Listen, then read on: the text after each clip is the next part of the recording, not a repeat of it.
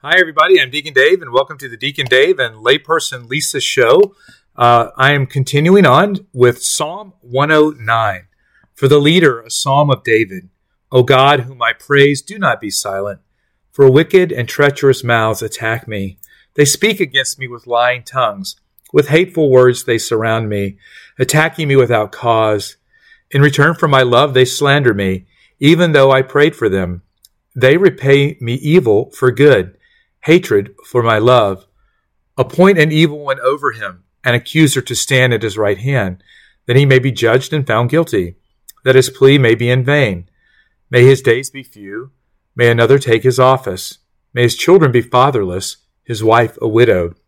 May his children wander and beg, driven from their hovels. May the usurer snare all he owns. Strangers plunder all he earns. May no one treat him with mercy, or pity his fatherless children. May his posterity be destroyed, their name rooted out in the next generation. May his father's guilt be mentioned to the Lord, his mother's sin not rooted out. May their guilt be always before the Lord, till their memory is banished from the earth.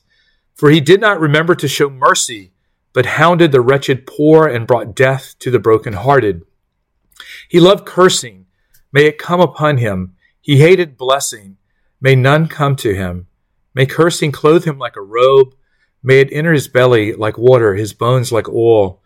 May it be near as the clothes he wears, as the belt are always around him.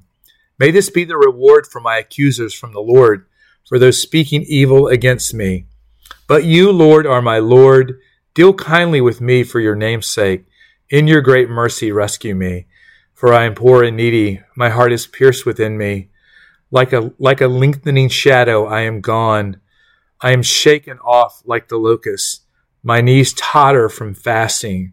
My flesh has wasted away. I have become a mockery to them. When they see me, they shake their heads. Help me, Lord my God. Save me in your mercy. Make them know this is your hand, that you, Lord, have done this. Though they curse, may you bless. Arise, shame them, that your servant may rejoice. Clothe my accusers with disgrace. Make them wear their shame like a mantle. I will give fervent thanks to the Lord. Before a crowd I will praise him. For he stands at the right hand of the poor to save him from those who pass judgment on him. So, in reading the notes on this, it says that the psalmist is apparently the victim of a slander campaign, potentially devastating in a society where reputation and honor are paramount. In the emotional perspective of the psalm, there are only two types of people, the wicked and their poor victims. So obviously this psalmist is a poor victim, which makes him a friend of God, and the enemy is the wicked. Okay, and so the psalmist, as you can see in the middle of this, was seeking vindication, not on the basis of personal virtue, but because of God's promise to protect the poor. So now, how many of you have been talked about or gossiped about wrongly? How many of you have been judged wrongly? How many people have based their opinion on you maybe by the way you look or the way you dress or the way you act? How many people have said things that have affected your reputation with other people? All of these things that are unjust, right? We can begin to wear them. Yes, they are unfair. Yes, other people should not be doing or saying these things. But we do, have control over our actions and how we respond to injustice, okay? And I think that's important because we can have righteous anger, right? But we shouldn't have revengeful anger.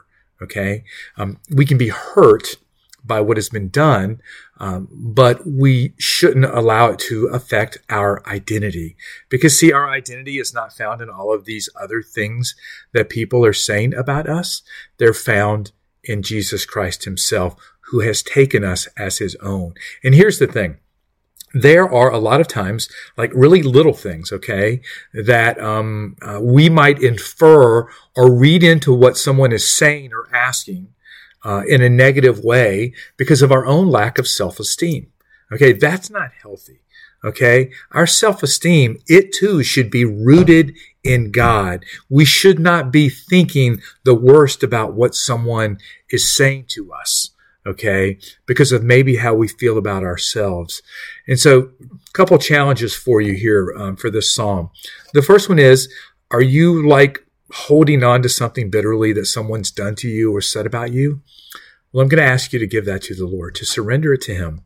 Okay, so that you can have the fruit of the Spirit, that peace and joy that you deserve.